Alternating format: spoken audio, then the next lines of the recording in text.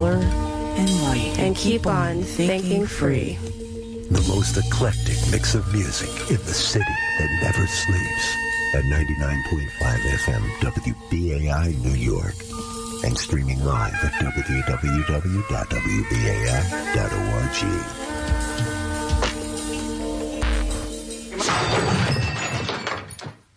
The ice is gonna break.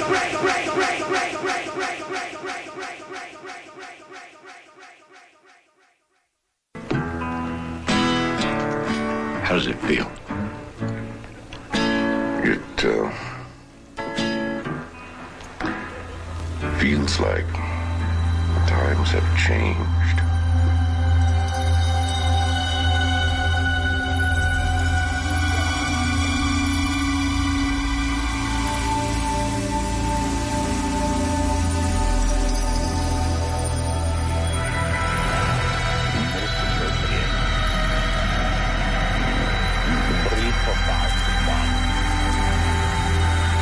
Center yourself, to be present,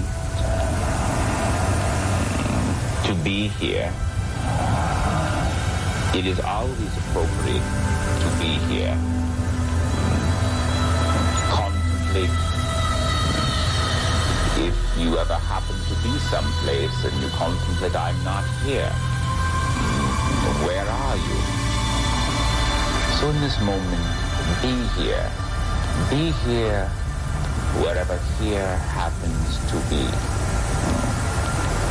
In this day and time, we have gathered together to contemplate, to dialogue this that is called Niteshift again. Niteshift again. Niteshift again. Niteshift again. Niteshift again. Night shift again. Night shift again. Night shift again. Night shift again. Night shift again. Night shift again. Night shift again. Night shift. Night shift again. I'll be damn late. Now, where are my people? Where are my people? Where are my people? Where are my people? Where are my people? Where are my people? Where are my people? Where are my people? Where are my people?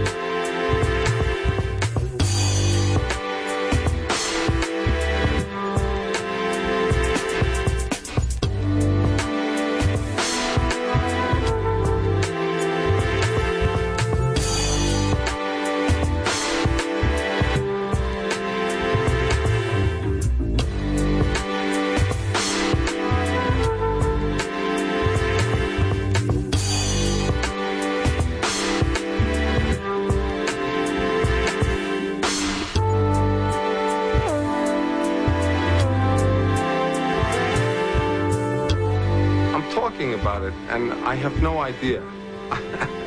I have no idea. I have no idea why I'm here. I don't know what I'm doing, talking about this. I saw something, they saw something.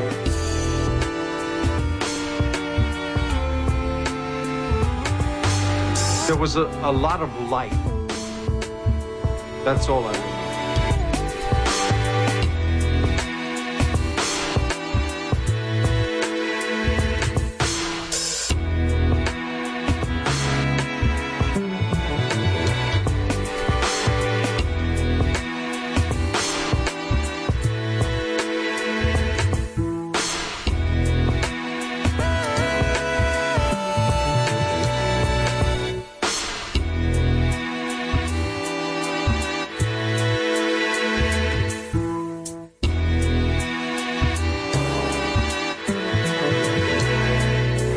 There's no place to hide.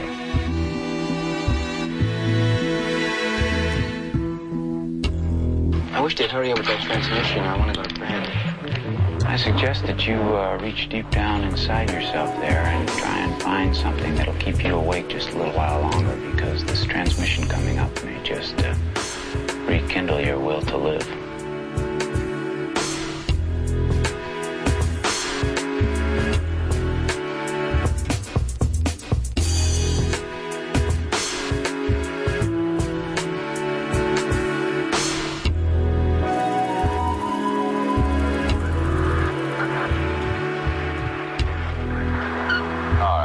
Valley Forge, Berkshire, Sequoia. Valley Forge, Berkshire, Sequoia. This is Com Central. Channel open for Executive Order AUC 3423. Listen to this, boys.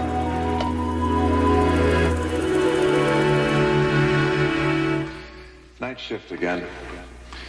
Night shift again. Night shift again.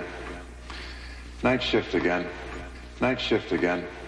Night shift again. Night shift again. Night shift again. Night shift again. Night shift again. Night shift again. Night shift again. Night shift. Night shift again. I'll be damn late.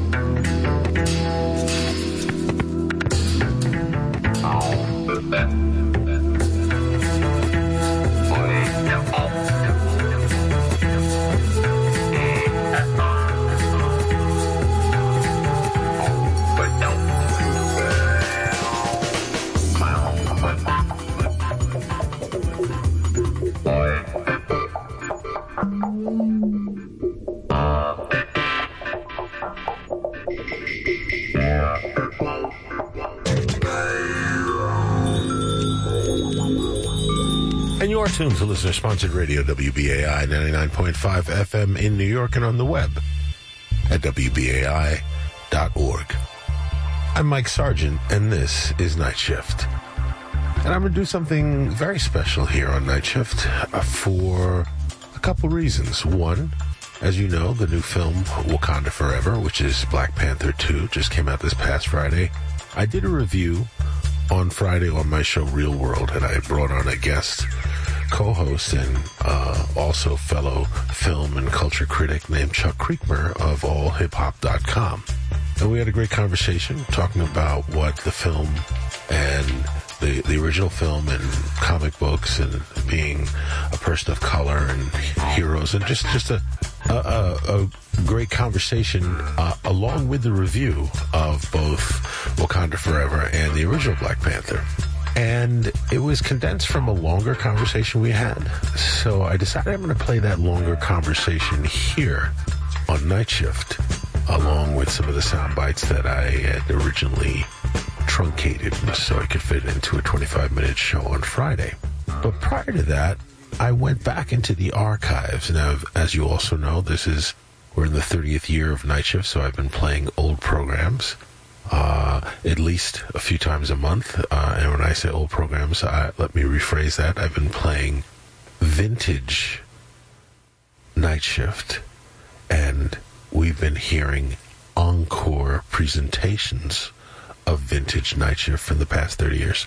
And I've also done several other shows here, and as you know, or hopefully you know, I'm also the film critic here at WBAI, and so I do a show called Real World. And back in 2018, when the original Black Panther came out, I did a review, and I had an interview with Ruth Carter, who won an Oscar for the costume designs for Black Panther. So I'll play that.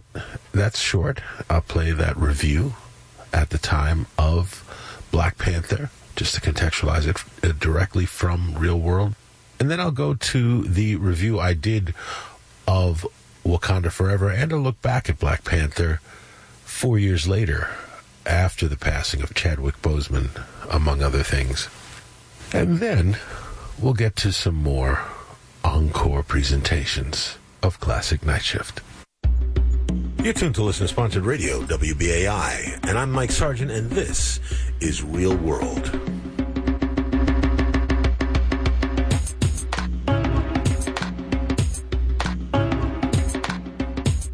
There are well over a dozen movies coming out today, but I'm really going to focus on just one. I'm going to focus on just one because this is not just a movie. And of course, I'm talking about Black Panther.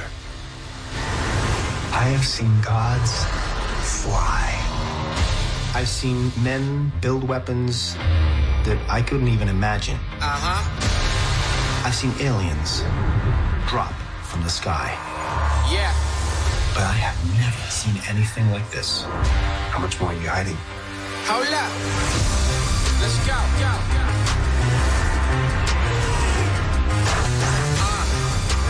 We are home.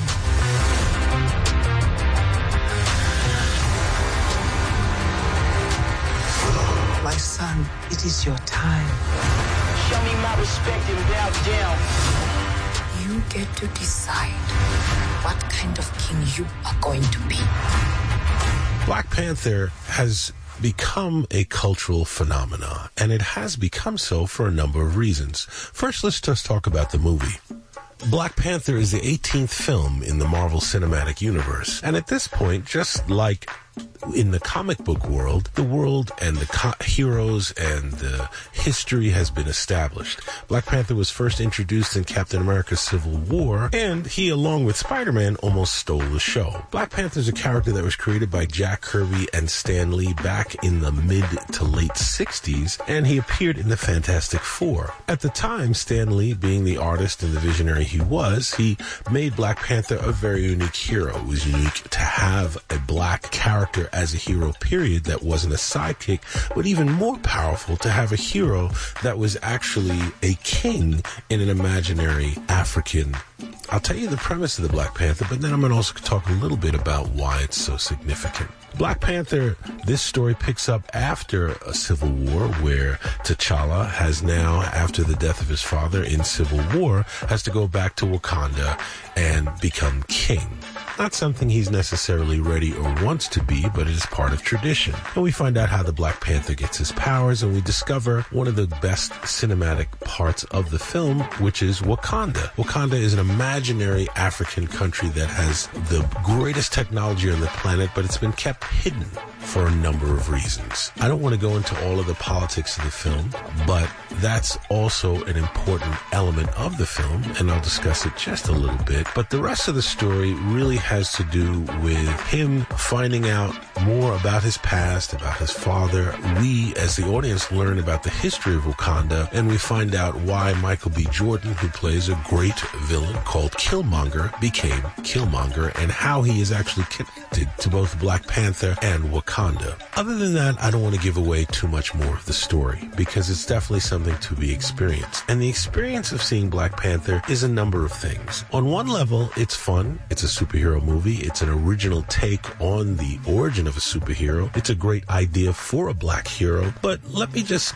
give a tiny bit of a history of black images in science fiction film. And I say science fiction because all comic book heroes, all superhero movies are science fiction essentially. They have fantastic powers, they can do all these things, there's all kinds of technology. It's straight up science fiction. So this film is actually black science fiction. More importantly, what it's called today, Afrofuturism. If you don't know what Afrofuturism is, let's just suffice it to say that it is science fiction that is written from a cultural perspective that is uniquely African.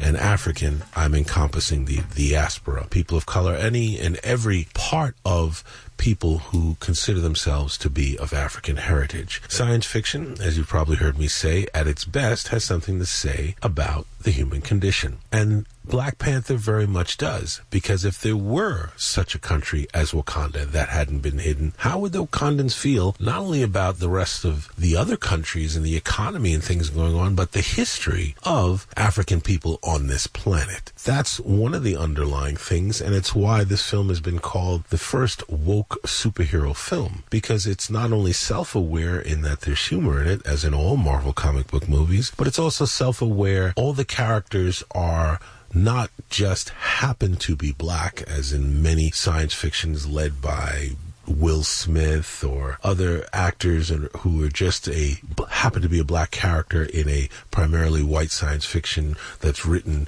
and directed by, it's basically white people writing science fiction. And the black characters, irregardless of whether they were the cliche that die early in the film, or they were underwritten, or they're only there to service the white characters, they've never been represented like we see in Black Panther. Black Panther's a film that has been written and directed and has a largely black cast. It is great to see on screen an unabashed black character who's not just a black character, but he's proudly black, proudly African, proud of his heritage, and most importantly, a king. I cannot speak enough about what the power of the impact of this is and will be for young children of color, not only to see themselves on screen, but it's a very different narrative to hear in life that you're a descendant of slaves, you're a descendant of slaves, you're a descendant of slaves, you're a descendant of slaves. You've heard that if you live in this country. But now to learn and embrace and acknowledge that you're a descendant of kings, and that's a very different narrative for any science fiction film to have. It is, in my opinion, a game changer. It will change what we see coming out of Hollywood for a number of reasons, mostly because of how much money will be made. And we all know Hollywood does follow the money.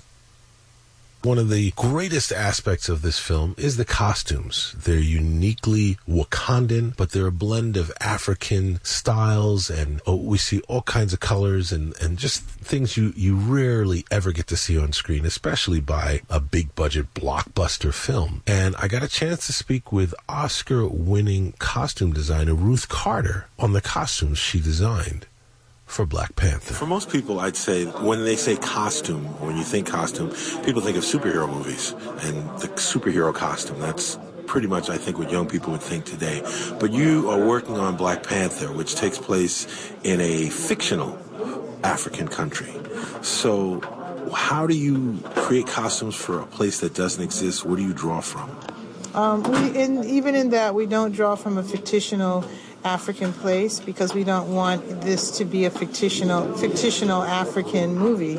We take our images from real African tribes and we combine them, and that's how we make it up. We combine them from real African tribes, and so we have the Maasai and the Himba tribe. We might combine the two and come up with our own tribe, but it's based on something real, and that's what makes it even better because it's more relatable, it has more of a origin, and it looks better. You can go so much further with it. It gives the actors more to draw from. It gives the costume more to draw from. It has more of an impact visually. Something made up is very sometimes one-dimensional and starts to look like a 60s sci-fi movie. Gotcha. And was it difficult considering Africa's not a place where there's as much documentation about how people dressed as in other countries? Was that difficult? What did you draw from? There's a lot of documentation. There's a lot. There's one book we had that's called Ancient African Civilizations. There was another book we had called African Ceremonies. Another one was called Before They Pass Away. And they're very, very clear images. And if you just take one image of an African tribe, these tribes are disappearing because everyone's moved out of the country and moved into the cities in Africa. So Africa's a very modern place.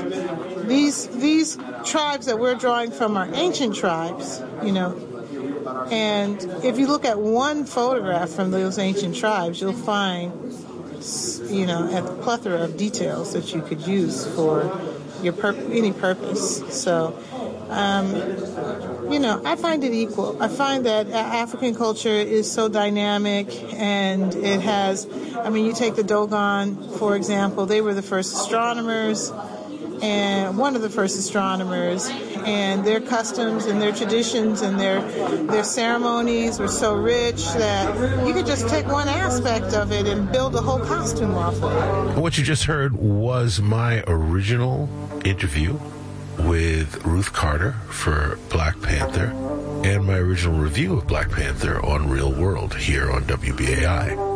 Now I'm going to play the review I did of Wakanda Forever and the look back at Black Panther, where I had on my special guest, Chuck Creekmer.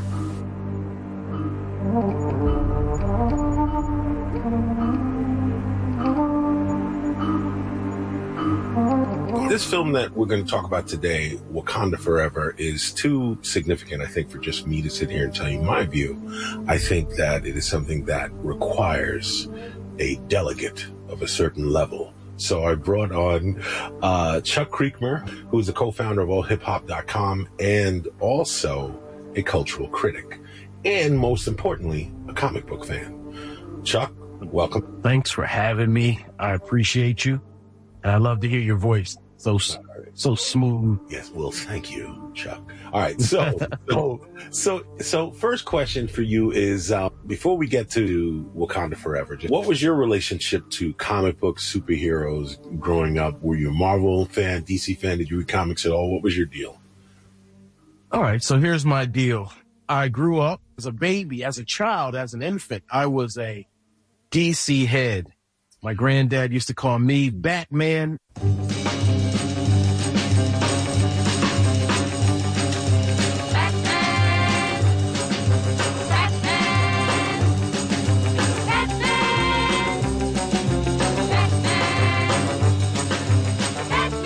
And he used to call my younger brother Robin. So those were my guys. Batman and Robin were my guys. And obviously Superman and all those guys. Flash, you know what I mean? The super friends. But quickly, I grew up and, I always loved Marvel, but Marvel began to speak to me, very loudly. And so Spider-Man, the Incredible Hulk, Wolverine, the X-Men, the tropes and the themes in Marvel were a little more meatier and of substance, even as a young person. And so I had more of an emotional response to those characters, and they resonated with me. The Hulk resonated with me because I was a young, shy kid who could have been called a nerd. And that other side of him was like me. And so I manifested that as I grew older. I'll tell you a little my story. Similar to you, I was definitely a nerd, okay? And I was definitely a nerd before it was in to be a nerd, okay? Because now being a nerd right. I'm sure you agree with me, like when we were kids, if you had said to me, one day nerds will rule, they'll be the richest people, there'll be TV shows about them and movies and everybody will love nerds, I'll be like, yeah, thank you. Thank you. Right. You remember Revenge of the Nerds? Mary? Of course. The nerd was always the guy with the glasses and mousy looking big nose. Black nerd was always the friend with the bad afro. And so that being said, yes, as a comic book fan, I love Batman because you remember seeing the TV series when I was a kid, you know, the comics. Yes. But more like the iconography of Batman, you know, like he was cool. He was at night. So I was a Batman fan, but Marvel spoke to me. My first comic ever was a Spider-Man comic. Read it like 100 times or something. In interviews, Stan Lee said how he really changed comics in the 60s is that he made superheroes with problems, as opposed to, you know, Clark Kent's biggest problem was somebody finding out his secret identity, whereas Peter Parker is dating girls, getting kicked around. Peter Parker was the kid at the beach that they kicked sand on in that comic that was in the comics. So, yes, I related to him, definitely had my Marvel favorites. I was definitely more of a Marvel person than DC. But now let's jump ahead.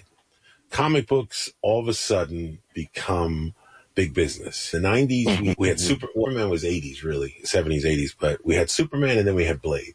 And in my opinion, those are the two comic book chains prior to before there was the age we're in now. What was your reaction when, now as an adult, now looking back, now more culturally aware, now more, you're all hiphop.com. So you're not trying to assimilate. So now, having, I don't want to say worship, but having had all those white heroes as your hero. Two questions. One, where did Black Panther and Luke Cage fit in for you in there and the black heroes that were out there? Because, you know, there were some where did black heroes fit in there? And then what did you think of the fact that now Marvel movies became a thing? So those two questions. That's a great question because black heroes back in the day were not at the forefront at all. And I'll be honest, Black Panther was not my favorite superhero growing up. I love Power Man and Iron Fist, though. I absolutely fell in love with that comic series, and I love Power Man. I think, obviously, he's a spinoff of blaxploitation, and there's some tropes and themes that are a little disturbing now. But back then, it was everything because he was sort of our black Superman. So I always liked him. And I had a few others, man, but everybody had black in front of their name. So it was always like Black Lightning or Black this, Black that. Black you know Goliath. what I mean? So right. Black Goliath. I remember. And he had his stomach out. Or was that? Yeah, that was Black Goliath. He had his belly out, but he had abs, so it was cool. But, it was always a little weird. So, when you fast forward to Blade, I feel like Blade was the first time, obviously, from a movie perspective, was the first time we were visually able to see a black superhero that mattered. So Meteor Man and Shaq's character, those things don't count. You know what I mean? So Blade was the first time we saw the introduction of a cool, black visual that we could really, grab onto and really love. So I loved Blade as a series. He was, an anti-hero, but a hero nonetheless.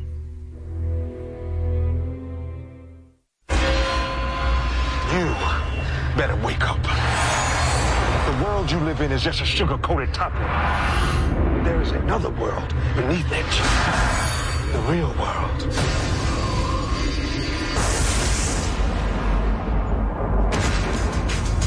For thousands of years, they have existed among us. You keep your eyes open. They're everywhere. Chances are you've seen them yourself and didn't know it. A secret nation. Our livelihood depends on our ability to blend in. With a lust for power. We should be ruling the humans. These people are our food. They've got their claws into everything. Politics, finance, real estate. There's a war going on out there. He makes the weapons. I use them. Now, one will lead them to conquer mankind. Tonight, the age of man comes to an end. We're gonna be gods. And one will try to stop him dead. There are worse things out tonight than vampires. Like what? Like me. Half human. Blade's mother was attacked by a vampire while she was pregnant. Half immortal. We got the best of both worlds. All our strengths, none of our weaknesses. He is their greatest fear and our only hope. It's open season on all vampires.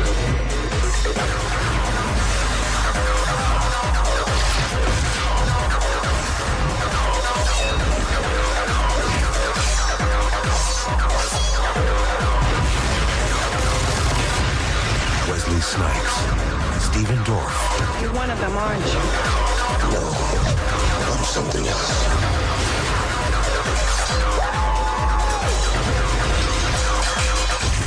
Blade.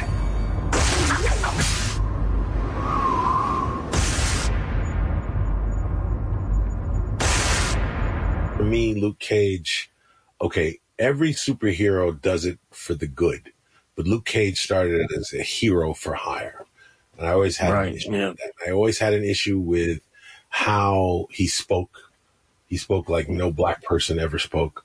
But I also followed it for the art because it was Billy Graham early on. And then for Black Panther, again, the art made me want to read Black Panther because, and, you know, not Jungle Tales, you know, there was a lot of stuff going on. And yes, I was slightly offended by the, you know, the fake African names, you know, and stuff like that. So I had my issues, you know, with black heroes because they didn't really represent me, you know? Yeah. So, but, you know, that was then. Yeah.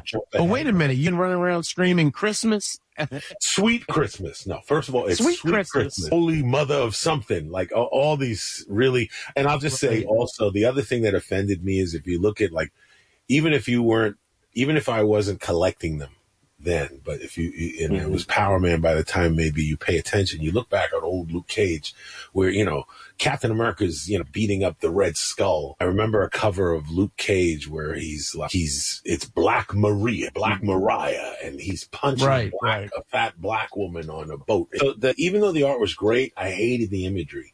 So for me, I ended up creating my own hero. Okay, but that's another story. But for me, I found black heroes lacking for me. I had issues. Marvel movies start becoming a thing. Starting with Iron Man. No one's allowed to talk? Is that it? You can't talk? No, you intimidate them. Good God, you're a woman. Is it better to be feared or respected? And I say, is it too much to ask for both? I humbly present the Jericho. To peace. Tony Stark. Now you work for me.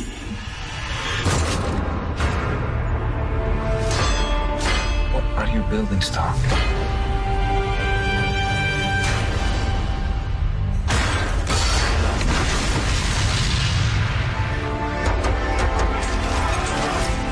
Your eyes are red. Your tears for your long-lost boss? Tears of joy. I hate job hunting. Yeah, vacation's over. Welcome home, sir. Put up the scanner, will you? What happened over there? I have my eyes open. I want to protect the people I put in harm's way. A man with a dozen of these can rule all of Asia. Yeah, I can fly. Let's see if this dog can hunt.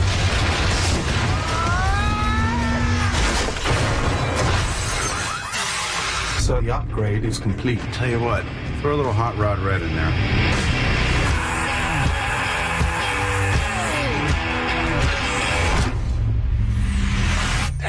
good luck keeping up.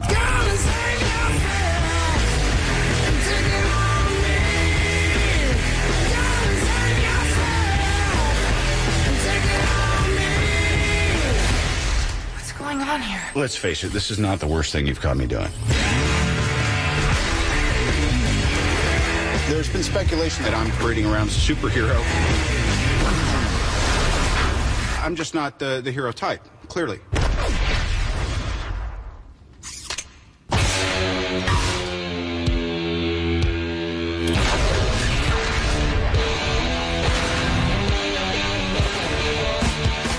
What was your thought as this began to happen? Man, I was basically like, I've waited my whole life for this. That's how I felt. I felt like this is it.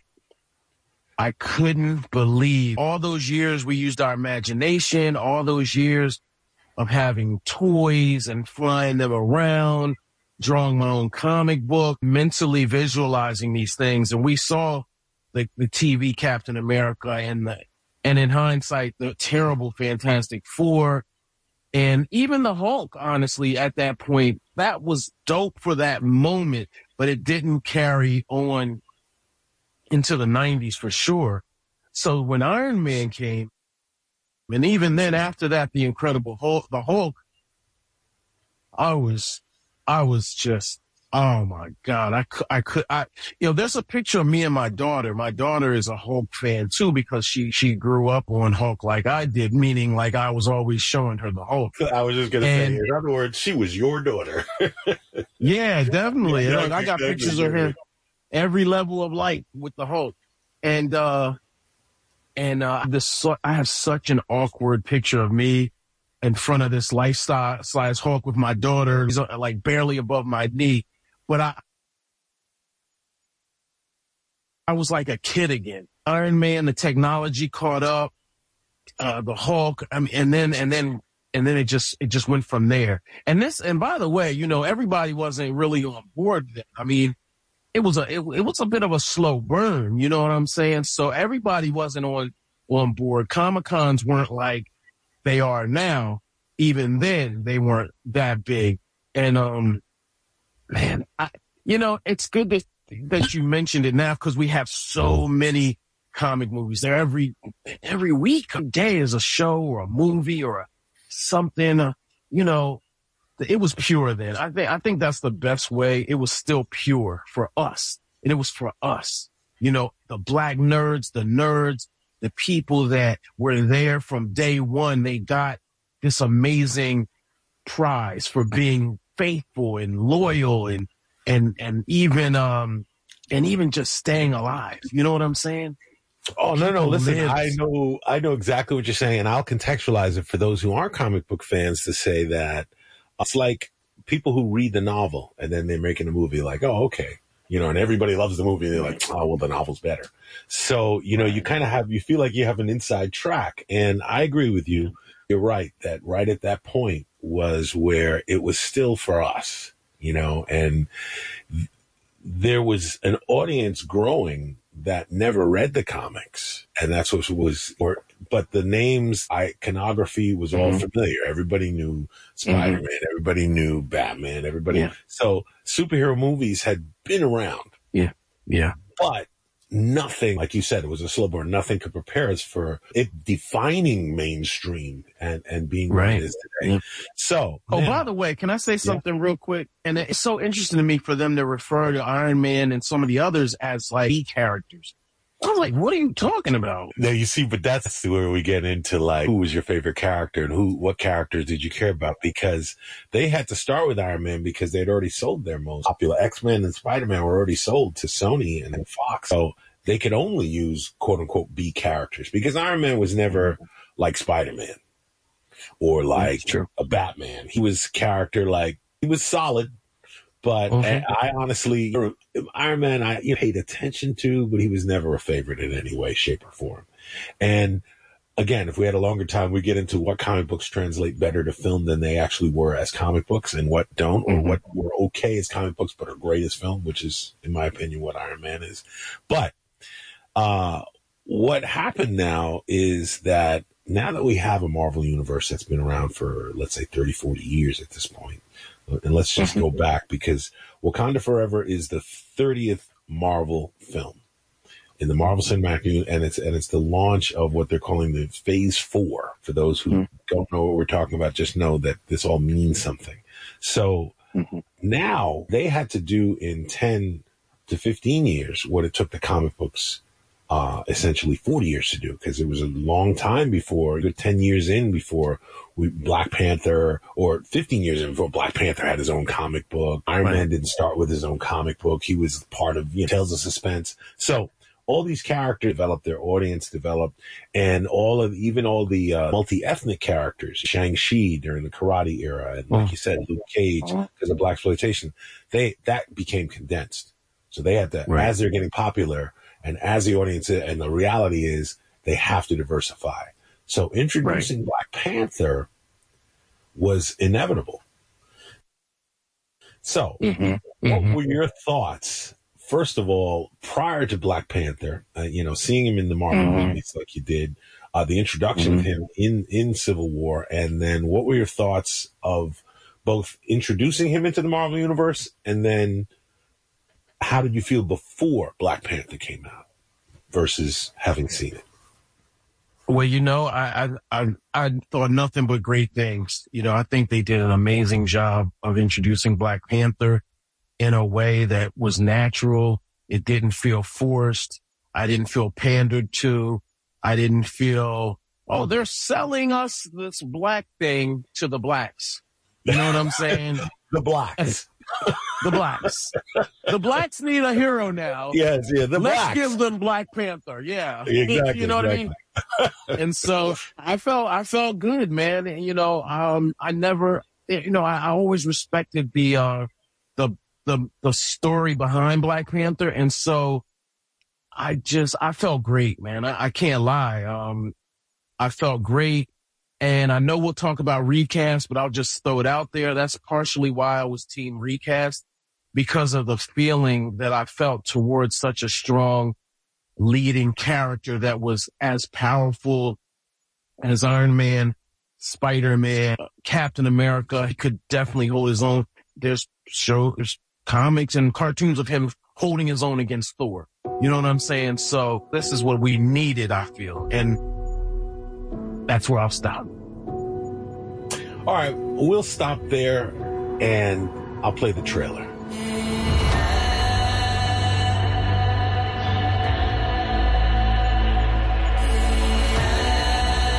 Only the most broken people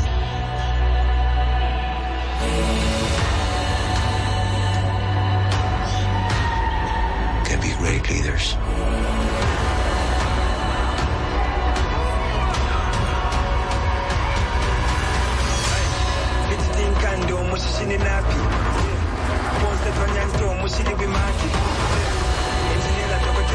His people did not call him general or king.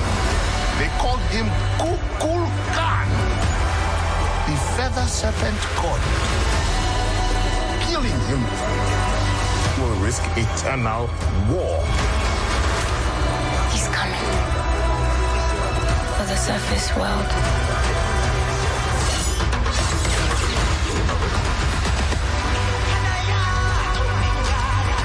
We know what you whisper. They lost their protector. Now is our time to strike.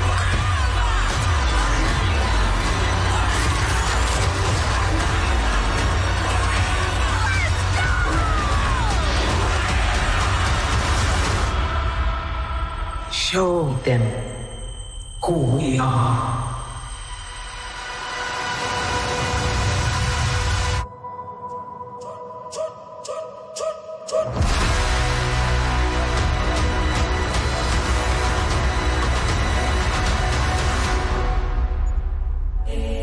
Seeing that trailer, what were your thoughts when you first saw the trailer in terms of like what the story was going to be? Because I want to talk about the impact of Black Panther now and why it was so impactful. We know what it means to us. Okay. We're black nerds. Okay.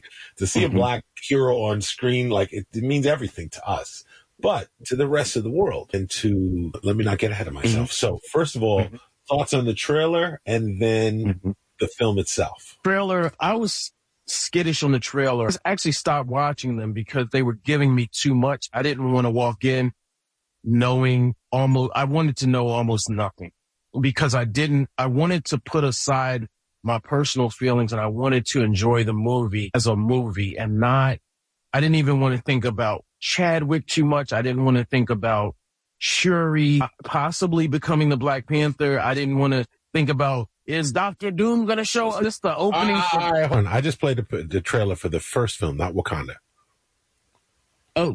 Oh, yeah. We're still talking about Black Panther. Sorry. I'm sorry. Okay. No, it's all right. So, I didn't play it to you, so you didn't know what I played. I just played the first Black Panther. I'm just going to mark this. Got you. I just played the first Black Panther trailer.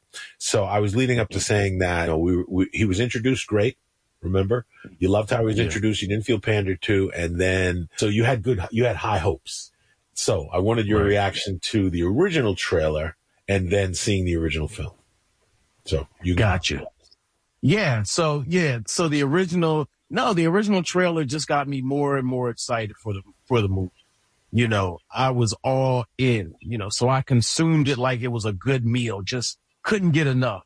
You know what I mean? And it also made me go back and watch, the movies before again and again.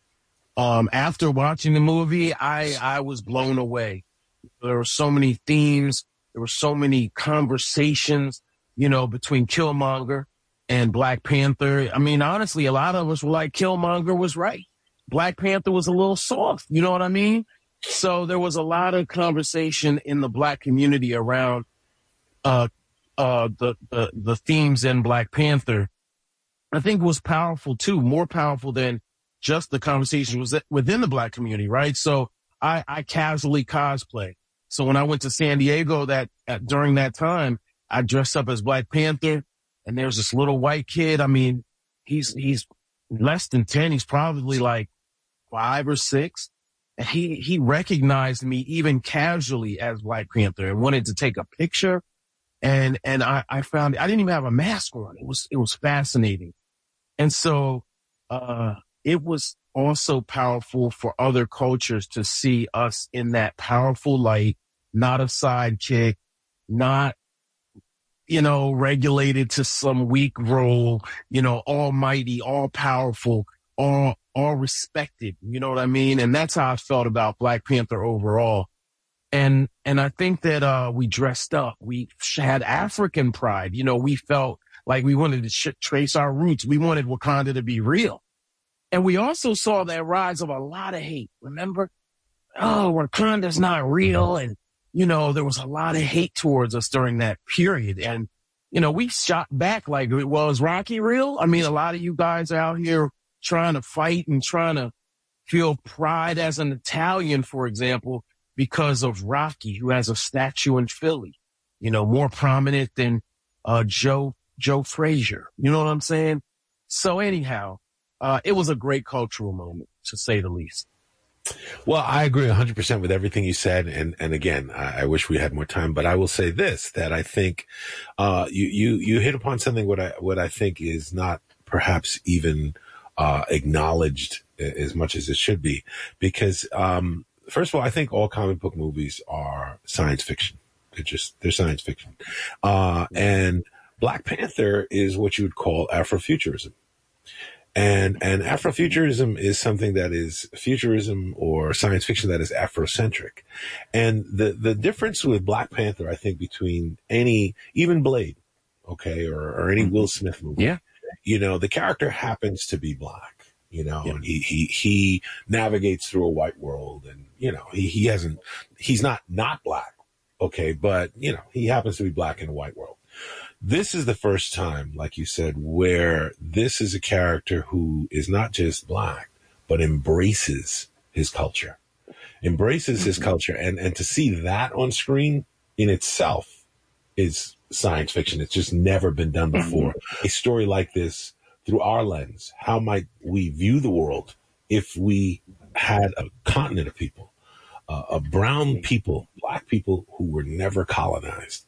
That was subtle, just background, but it is one of the deepest political statements you could make about, you've never seen that on screen, period. I think that there were a lot of things that made it work. And I think I recently talked about this, and I think that Black Panther, not only did it do all these things in terms of us having pride, but what you just said also about that young boy is it showed that little white kids or yellow or tan or kids of all color, all kids are going to want to look up to a hero, somebody who does heroic things. And there's nothing wrong with having it from a film perspective, and making 1.3 billion and being like the sixth, all that. That's all great.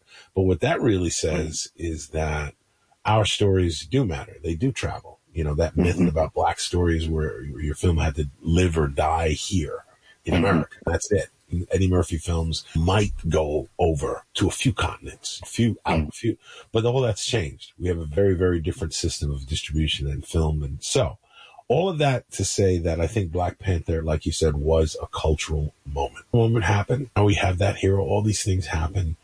And then Chadwick Boseman passes. First, I want to know from your perspective, you've already given away that you already felt like recasting was the move, but I just want to know what your thoughts were. Let me also preface this to say I had invited a female, African-American female critic to be here with us because I think Wakanda Forever is an evolution in Afrofuturism that is also, again, reflective of where we are today, and just the election and all of the stats coming out also talk about that the future really is female, and that's a whole thing itself. But prior to having seen Wakanda, and we're not going to do spoilers, but prior to having seen Wakanda, what were your thoughts after Chadwick Boseman passed? Wow. I'll be honest, I didn't think about Black Panther when Chadwick Boseman died. I thought about him, but I didn't think about the future of the franchise. It was just, I was grieving in my own way, and I was mourning the passing of an amazing talent. So that was the first thing that was on my mind immediately upon him passing. I felt a deep dread, and especially the way he passed and his courageousness on how he dealt with that, knowing he was dying. So that was my immediate thoughts. Secondarily, though, upon the passage of time, I started to think about the movie and the franchise and what it really meant. And I was deeply concerned at what they would do with the movie Wakanda Forever, or whatever, it was going to be called before him passing. Black Panther 2 was going to be. We know that Shuri becomes Black Panther in the books, and those books some of them are fairly recent. But I didn't see the actor that played Shuri as the Shuri in the books. And I don't believe they were, they didn't have that in mind, in my humble opinion, when they started it all. I was concerned, and without saying my opinion on the movie yet, I was team recast because I felt like they needed that central pillar that everyone else was built around in the original movie, and it worked out marvelously.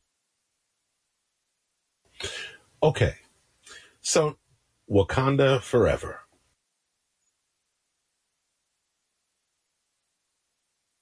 I didn't watch the trailer. I saw glimpses as it was inescapable. And like what you said earlier, I as a film critic, I've come to, in the last 10 years, I never watch trailers anymore. I stopped watching trailers because I hate waiting to see what I don't know is going to happen to start happening. You know what I mean? So I didn't really want to know. And as we get closer and closer to the movie, they show more and more and more and more. And I understand it's like, like there's no reveals anymore. So, but that's a whole other conversation. But so for me, I didn't see the trailer, but I went in open-minded because my overall review of Black Panther, similar to yours, is I thought that it was not the best Marvel movie, but I thought it was more than solid. I thought it had some moments of brilliance, okay? And it had some things where you're like, wow, I wish, the CGI was a lot better in that scene. There were things that you wished were better, but there were so many great things about it so went in to see Wakanda Forever fairly open-minded. Now, what was your state of mind going in to Wakanda Forever, knowing that you were more or less team recast? Okay, so, yeah, I saw some of the, I probably saw the first trailer, and then I stopped watching them. Obviously, we're flooded with stuff, and then I have my boy, one of my best friends. He always sends me. He was killing me. I almost wanted to block him from my phone. He kept sending me everything. And so a lot of it was slightly spoiled for me. But I will say this, I enjoyed the movie. I was a little bit reluctant to even criticize it in that I think they did the best they could with what they had. And there were so many complications during the creation process. So my brain on the shelf, walking into the movie, I just left it in the car. And I walked in there with as much of an open mind as I could. I also walked in there to enjoy it. Like I think a lot of movies, we walk in there to kick it apart or find out what's wrong or it's not what we wanted. And I didn't do that. I walked in there with an open mind. I really thoroughly enjoyed it. After the fact, I read a few reviews, and I think those reviews, some of them really trashed it. And by the way, those were not reviewers of color. So let's put that out there. I think there's a different lens that we look at these movies. And I think there's a different appreciation that we'll have for the movie itself. I thought Coogler did a great job. And I thought some of the little things like the CGI were a lot better. And I thought they did a good job, man. Most people hated Iron Man 3. I actually didn't hate Iron Man 3. I simply looked at it differently than just an Iron Man movie or a superhero movie. I looked at it like a movie. And so therefore I enjoyed it a little bit differently than other people. So that's my hot take. That's your hot take? All right. That's okay. my hot take. That's the Chuck Creekmer hot take. All right. So here's my hot take is, I think, first of all, I think Coogler's a really great filmmaker, and a great storyteller. And I think one of the things he does very well is he knows how to, put stakes. There are a lot of stakes in this, and you understand characters' motivations. Now, I also think that Angela Bassett, she should get nominated. Yeah. Angela Bassett, Definitely. it's like, you have certain things you say, like, if you're going to get an actress like Angela Bassett, you know she's doing it right for Angela Bassett. Right. And right. I gotta give them, you know what I'm saying? I give them credit. Absolutely. They, and that's part of the beauty of, when you get to a certain power as a storyteller. So, and the cast you're working with, it's when you have a great TV show, you can have that happen too. So I say that to say, so I love what they did with some of the characters. There are definitely some plot contrivances that I feel, just from the standpoint of comic book movies, I don't think just because something is a comic book movie or something is a comedy that it doesn't have to make sense. You know what I'm saying? Like, right. Just say that. So I don't give you a pass because it's a comic book. No, it still should make sense in the universe of the series. They tell you that you can't breathe underwater, then you can't right. So whatever. So, so what I loved about it also is what they've done with Namor, where Namor, and they've made him Latino and again, giving a Latino lens. And I felt what's interesting about it, besides like all of Ryan Coogler's films, it's talking about a lot of things. And like any good science fiction, it's talking about the human condition. And I enjoyed that part of it immensely. I think that it does have emotional heft. I think the acting is terrific all the way down the line. I think that, the score is better, better score than the first film. And, so overall, I think like the first film has some flaws. Okay. But it's got some brilliant things, powerful things, things that it legitimately talks about stuff that, we haven't heard that. So, so there are a lot of things to like about it. And, I do, of course, understand. And I really wish we had a female critic to talk about their perspective on this. But once it's been out, we really dive deep. I'll come back and I'll. By the way, to me, I look at it like, oh God, I hope this doesn't sound bad, but it reminds me of the future version of The Woman King. Is that okay? Is that acceptable? It's more than acceptable, because one thing we're seeing is there's a period where, and it's happened a bunch of times in film, where they redefine masculinity, and then certain actors like a Clint Eastwood will do things to redefine and re-examine masculinity. You know, redefining female heroism, where it's not just like she does everything the guy would do, but she's a woman. I think I think those things should be handled by women and directed by women and written by women. But I also think that Ryan Coogler is clearly a man who had strong female figures in his life, and he understands certain things. I think do you concur? I agree. No, I think with it amazingly. And I've heard men, especially about the Woman King, by the way, men had too much to say. I'm like, dude, stop. Come on, stop it. It's like your chauvinism's showing. Yeah. So, I know. Exactly. So I know what you're saying. Well, Chuck. And by the way, I checked myself on that too. By the way, let me just be clear. I checked myself every step of the way on Wakanda Forever. Put whatever I was feeling to just destroy it, and to kill it, and to make sure that I went into this with an open heart and mind. And, I have to say, I think that challenge is the challenge that consciously or unconsciously, if you are someone who is biased, if you're a white person who's biased against black people, or a man who is biased against women, not saying racism, not saying prejudice, but just bias, it challenges you. And I think that's what stories should be.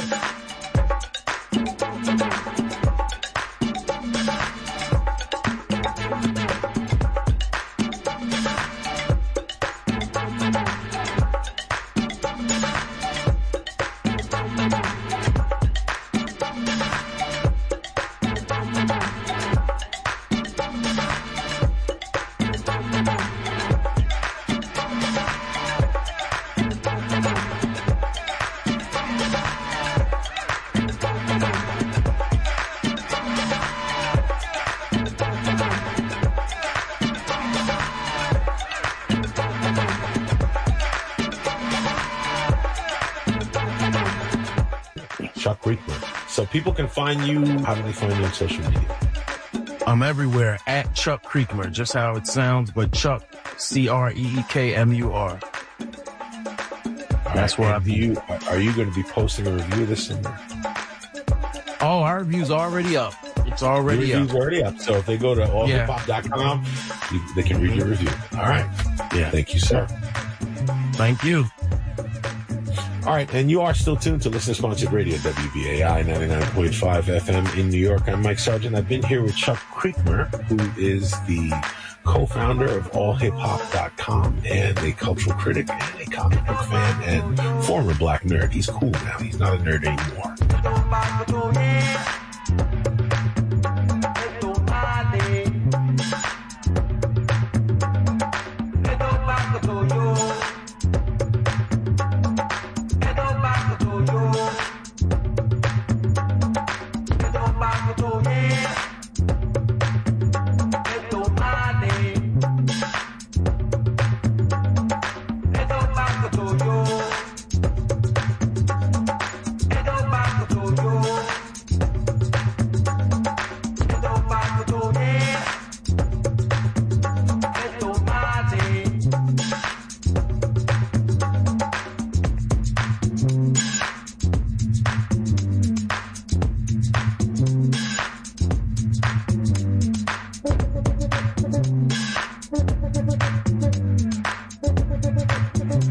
Still tuned to listener-sponsored radio, WBAI 99.5 FM in New York and on the web at WBAI.org. I'm Mike Sargent, and I've been talking about Black Panther, Wakanda Forever.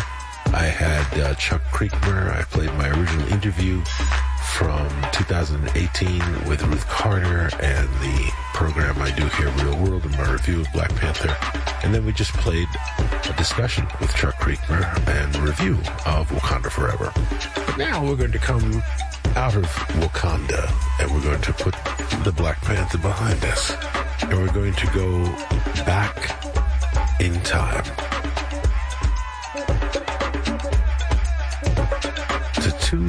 2008. March 10th, 2008, to be exact. And that is many, many moons ago. So Night Shift, which has been on for 3 decades now, has had a number of shows, a number of co-hosts. So I'm just going to transport you back in time to Night Shift 15 years ago, 14 years ago. Yeah, I guess that's 14 years ago because it's 2022. And wow, look at that. So 14 years ago here on Night Shift, this is what was happening.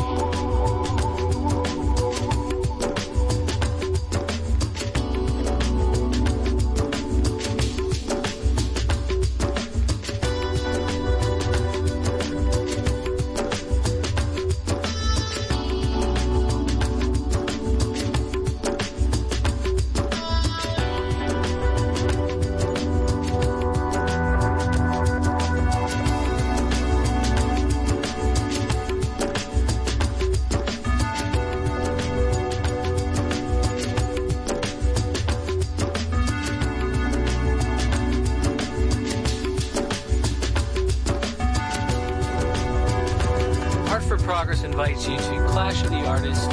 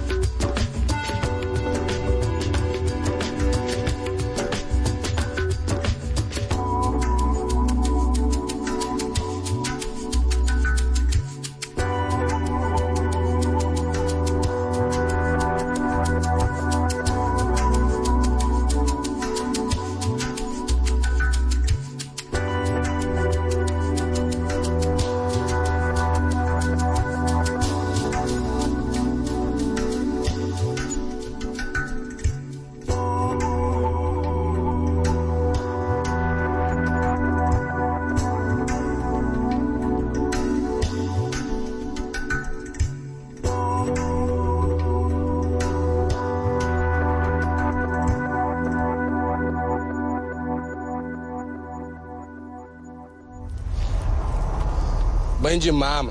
Qual foi?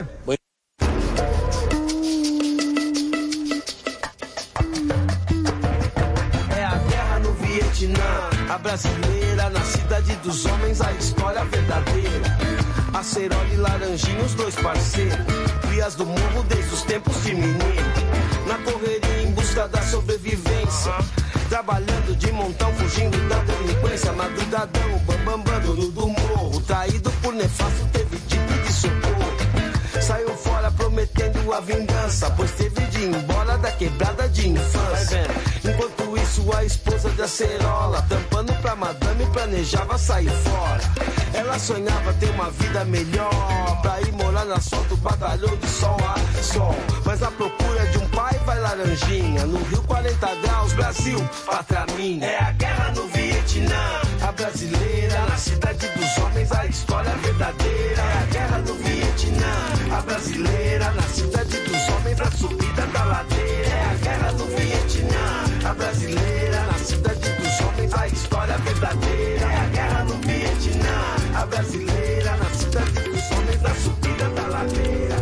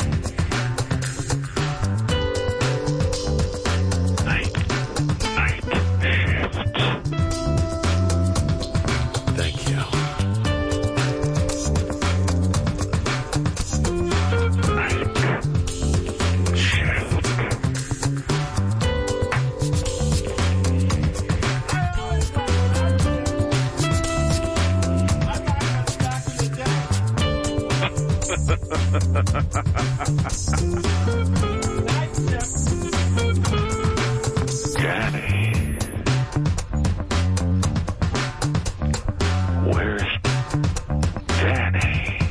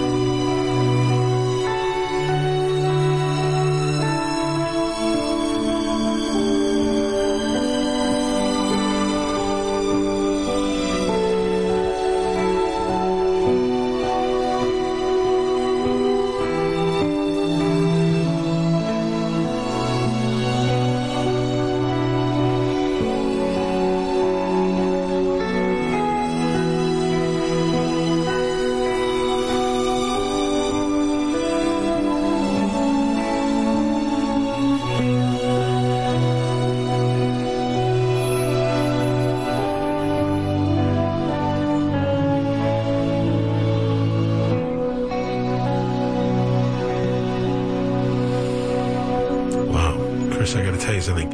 I was just having a Paul Wonder moment there. This is the soundtrack. This very last piece that I just played is the soundtrack to Days of Heaven, which is beautiful, kind of a haunting film, and partially because of the music. And I actually bought it. I mean, you know how rare that is for me, Chris. Mm-hmm. I actually bought it, and I had to buy it online because it's one of those rare things. They just released it along with Two Mules for Sister Sarah, which is also a great score. Mm-hmm. And I have to say, it brings me right back to Sunday morning, somewhere between 3 and 5 in the morning, or 5 and 8 in the morning when Paul Wonder used to come on, and just listening to this beautiful music. I hadn't even seen the film. I just remember hearing the music and just like this haunting, guitar. Wow. Wasn't that a beautiful piece of music? Yeah, it was, and it's really interesting that you say that, you were taken back to a much more innocent time. Yeah, definitely. Because, even in I think the last 72 hours, like some of the stuff that's just been coming out in the news, obviously the Spitzer stuff, you heard about that, right? Well, yeah, but some people aren't surprised at all. And then this whole thing about like all this stuff that's in our water. Yeah, I read about that too. The drugs and stuff. Just the way it doesn't feel like there's any more innocent times. It's just really. Maybe it's just my perspective now, but it just seems like very, very scary times, dude. It's just. Did you hear about the new commandments that the Pope has released? They've got to release all kinds of new commandments. There's new commandments. I swear to you, I have it here on Night Shift. You're tuned to listener-sponsored radio, WBAI 99.5 FM. A pixie has just flitted into the room, wearing her pixie hair. This is such a great score. I love this. This is Two Mules for Sister Sarah. Great score. Great score.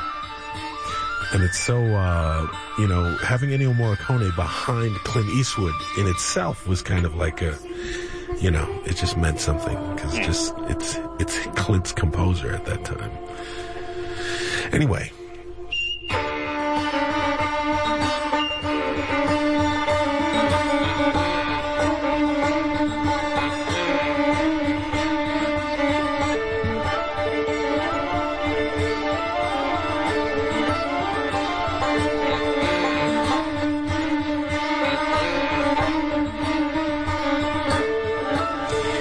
This reminds me of another great score from the 70s, 70s Western. I don't know if you ever saw a film called Buck and the Preacher. No. All right, Sidney Poitier and Harry Belafonte did a Western. Sidney Poitier directed it. It's called Buck and the Preacher. It's great. Actually, that does sound familiar. It's great Western, but the score is fantastic. It's Quincy Jones, and it's just fantastic, and it's all one of these, whatever that harmonic, that wow, that what is that? Is that a Jewish harp? What do they call it? A Jew's harp. Jew's harp, right? Yeah. And it's great. The whole score is a Jew's harp, and it's great. It's a great score. And it's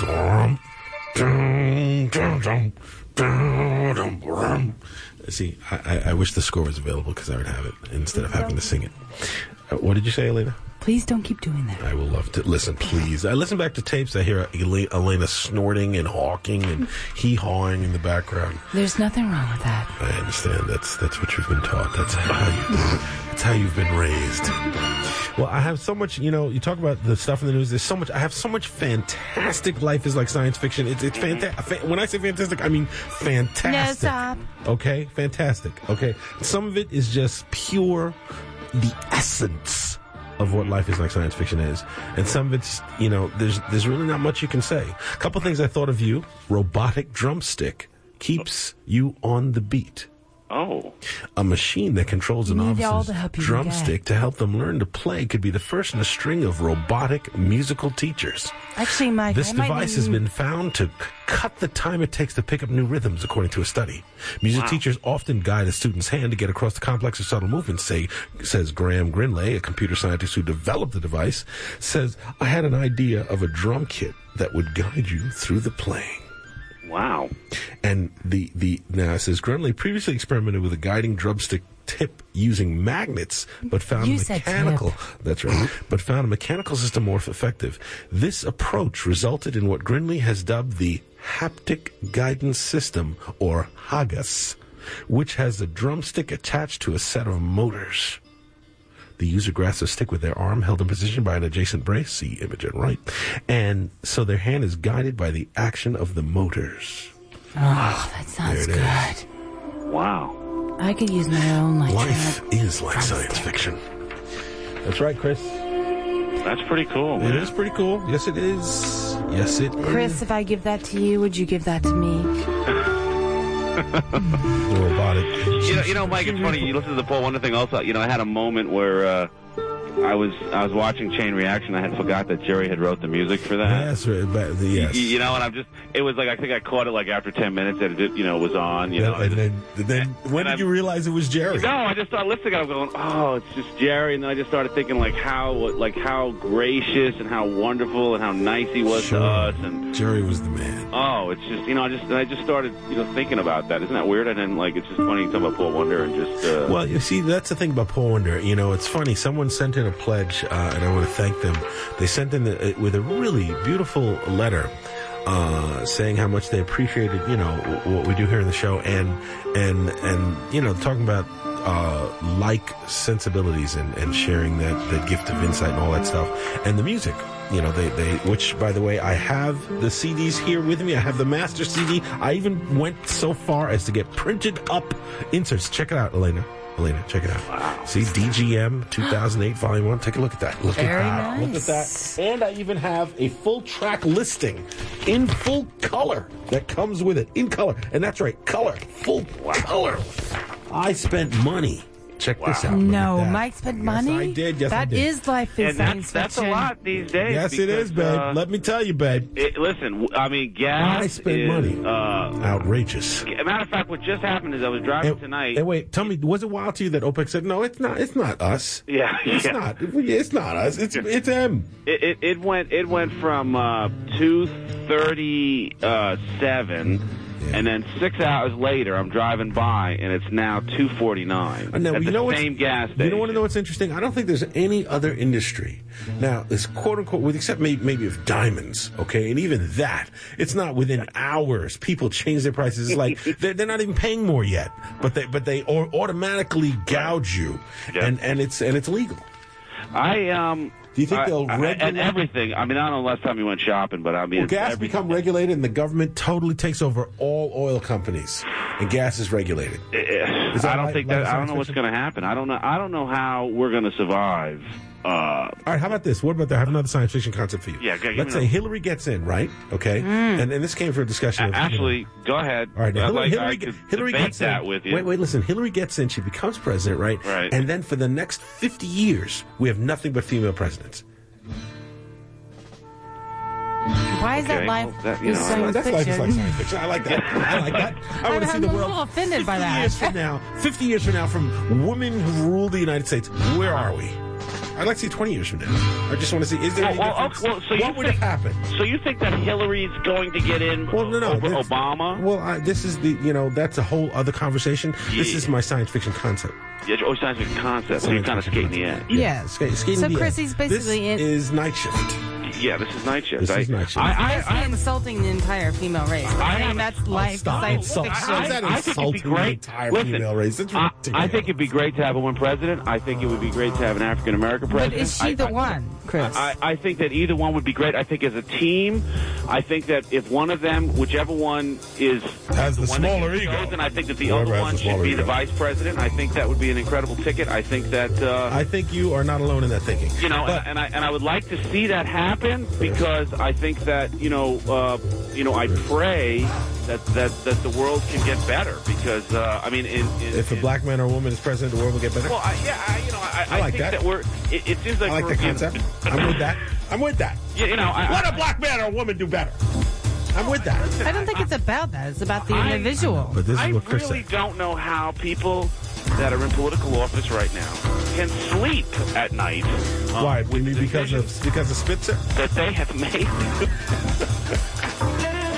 It's like a man like that has to pay. All right. So, well, there it is.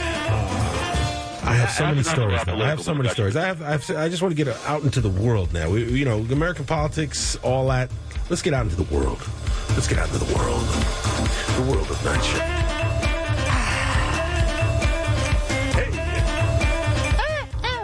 See, that's what I have. Tons of CDs of you doing that. Thank you. I do. Just Elena lets loose. Yeah, exactly. I could do totally. an edit of all her various sounds. Hello, you're in the air. Hello. Hello. How y'all doing, man? We're all right, right. We didn't give out the theme yet. Do you want the theme? And what's your name, sir? My name's Sabbath. Your name is Sabbath? Sabbath. Fabulous. Fabulous. I was thinking, when you talked about Hillary as president, yes. Are you there? I'm here. Mm-hmm. I was thinking because Clintons have a very good zap ray. They have a what ray? A zap this ray? Is science fiction. They have a ray zap if anybody's going that they can search their like the campaign Force. Anything, they suddenly die. I understand, like a political death ray. Yes, I like that. That's very good, sir. What's your name? Okay. His name was Fabulous. Still can't get it. Fabulous. Is that fabulous? Hello, you're on the air. Uh-oh.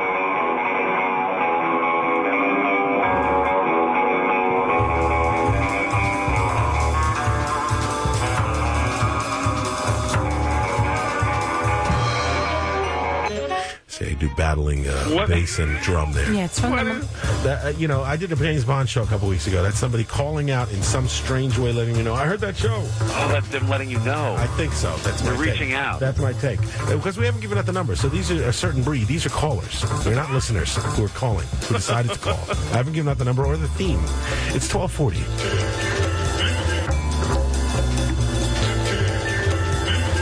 Hello, you're on the air. Hello, you're on the air. Nope. See, no good. Michael and Chris and Elena. Is that Jeffrey? Did you enjoy that little James Bond thing there? Was that you, Jeffrey? You know what that was from? Brian Setzer, one rockin' night. He opens the show with that.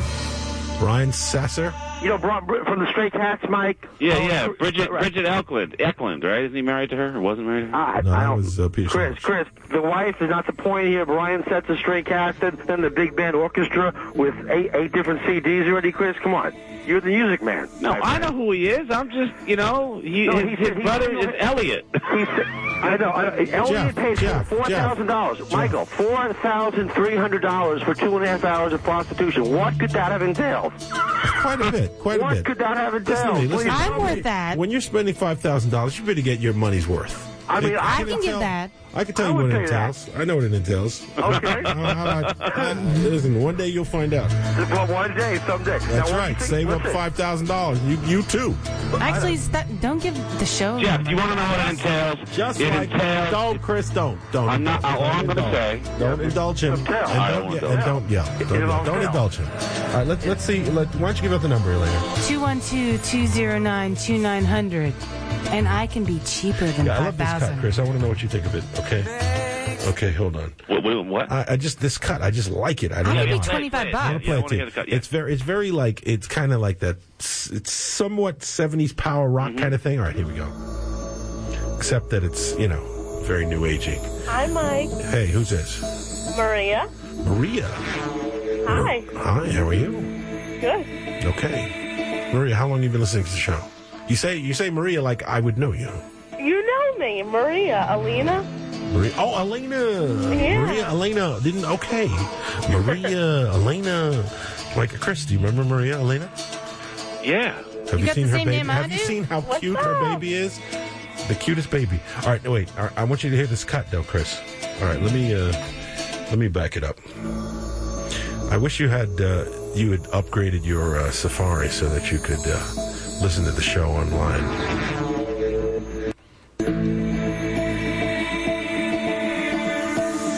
Now, you just have to turn this cut up at home. If you're at home, just turn it up. Tell me if it works for you.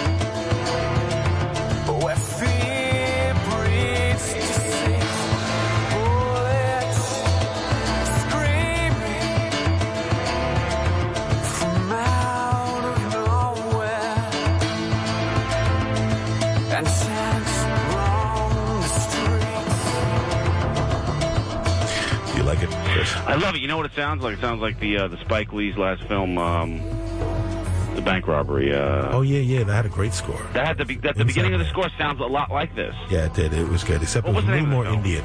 Inside Man. Inside Man, yeah. So there it is. That's great. I love it. Who's that? I forget now. I gotta have to look at the CD. But it's great. Let's get all the music off the radios. Okay. Thank you very much. Yes, okay, we'll do that right away. But I love people like that who listen and call. And did you give it the list in the end, Elena? Can't hear me. I hear you now. You can't hear me. Elena. 209-2900. Elena, let's go to Graceland together. Come on. Elena, do you want to list the new sins, including pollution? There are new sins. The Vatican has released them. Do you want to read that story? Sure. Here you go. Elena needs a road trip, Mike. You know that, right? I need a road trip. She road trips every day. What Elena are you talking about? Not the one on the phone. We're talking about the one in the... We'd like to hear if you'd like to go on a road trip, and where would you go? I, personally, I would go anywhere. I'm totally down with a road trip. All right, here we go.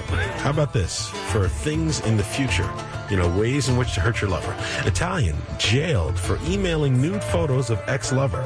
An Italian man was jailed for more than 2 years after putting pornographic pictures of his ex-girlfriend on the internet and sending them out to more than 15,000 emails. The 32-year-old man had created a website that appeared to show his ex-girlfriend offering sexual favors and erotic games with her phone number also on display. The man, who also sent threatening text messages to the woman and her parents, was accused of aggravated defamation, threatening, and violence. In its ruling, the Milan court said that the man had publicized photo and data that should have remained private and done so without his ex-girlfriend's consent. The court sentenced him to 2 years and 4 months in jail. That'll give him some time to think about his actions. Yeah, well. How about wife snagging left me impotent? Okay, I'd like to hear that. An Italian man also is demanding $140,000 in compensation after claiming his wife's constant nagging left him impotent. People are not getting along in Italy, are they? Damn. He has produced medical evidence in Will you shut up, please? in courts that back up his claims that his wife's nagging. Shut up! I can't even get it up anymore! All I do is think of you yelling and nagging. Sorry. Go ahead. I'm sorry. And if his wife's nagging caused him so much stress that he has been left impotent. I can't even get it up anymore! It's like you're yelling at me. Stop! I'm sorry. Nagging! He said all that she does is complain. It is extremely stressful and has left me unable to be a man. Why not leave her? Is there divorce in Italy? Do they divorce each other? No, he wants some compensation. Well, why did he stay? I don't understand. Look what you've done to me. It's like it takes so much effort to leave. Definition of martyrdom. It'd be really funny. The guy's like 60 years old. It's like I'm 60 years old or 65, and because of my wife's nagging that I'm impotent now. It's only like 2 out of every 3 men go impotent after age 50 if they watch that show. If they have nagging wives. And that's why you have to order that special stuff. The little blue pill that Jeff makes at his house. He'll probably call back now. No, here's the 70s. Here's the 70s song that works. Did you hear they found 80s? rings around the moon? That's not the only place they found rings, right? Stroke me. I have some interesting news about electric cars. I just have so much stuff here to tell you. Well, go ahead. I'm excited because I watched the show the other night. Like, what would happen to the planet if humans just disappeared? Yes. They would blossom. It was great. Basically, the bottom line is let's get out of the way, let the Earth go back to the way it was. Maybe we should blast ourselves. The Exodus. Well, they were just saying that cell phones will probably last 25,000 years. I hear you. That's the but cockroaches will probably die, and that everything on the moon will be there that was left there. If we ever went there, it'll still be there, even when we're not here anymore. Well, there it is. Legacy. Yeah, no, I heard about that. Richard Hoagland, he was Not really, because that thing, they say it's just a sediment. Hello, you on the air. Oh, nobody's there. What's the... Oh, they're already leaving.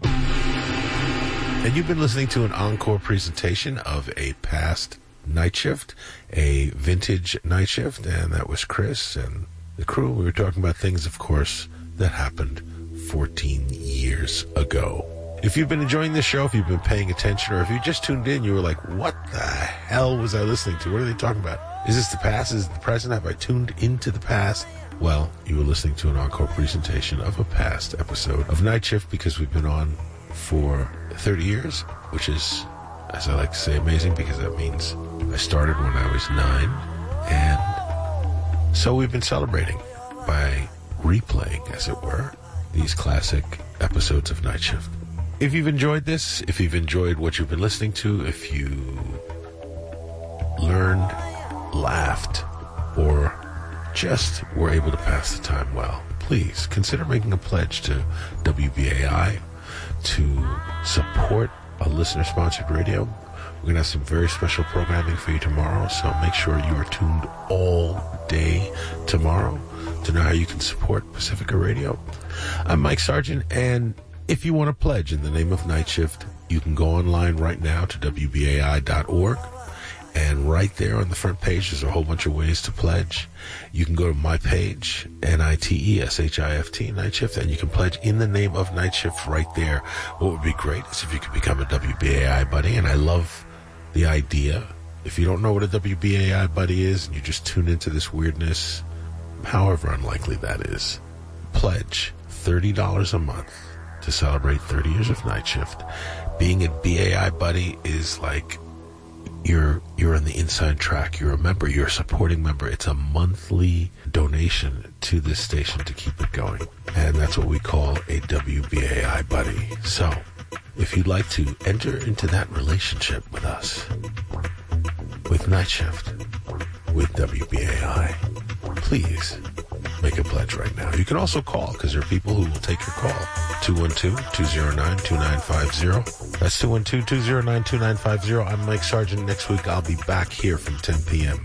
till midnight, where life is like science fiction.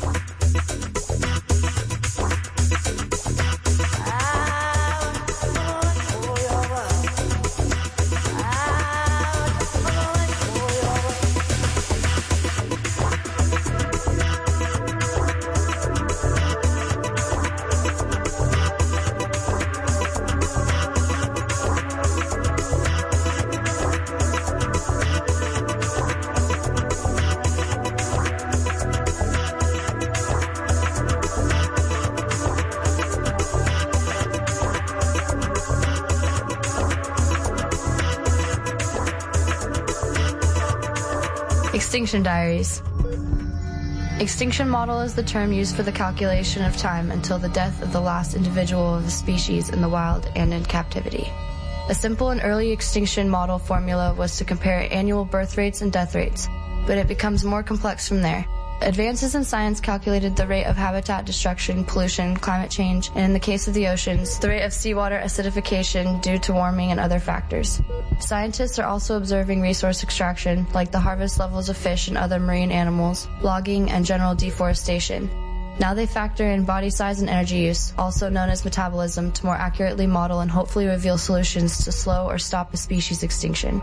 However, man is notorious for modeling short-sighted, and many species have already disappeared much sooner than modeled. As living members on our planet fall, and in some cases plummet, more and more dedicated scientists and activists engage the greatest challenge on Earth.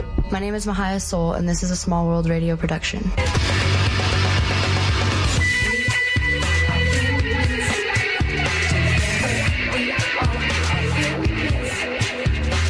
Help WBAI rebuild. Our steady stream of BAI Buddy monthly subscriptions had built terrific momentum at its launch, and we need to rebuild that interrupted momentum again. Fill out the secure online form on our website at WBAI.org to donate $10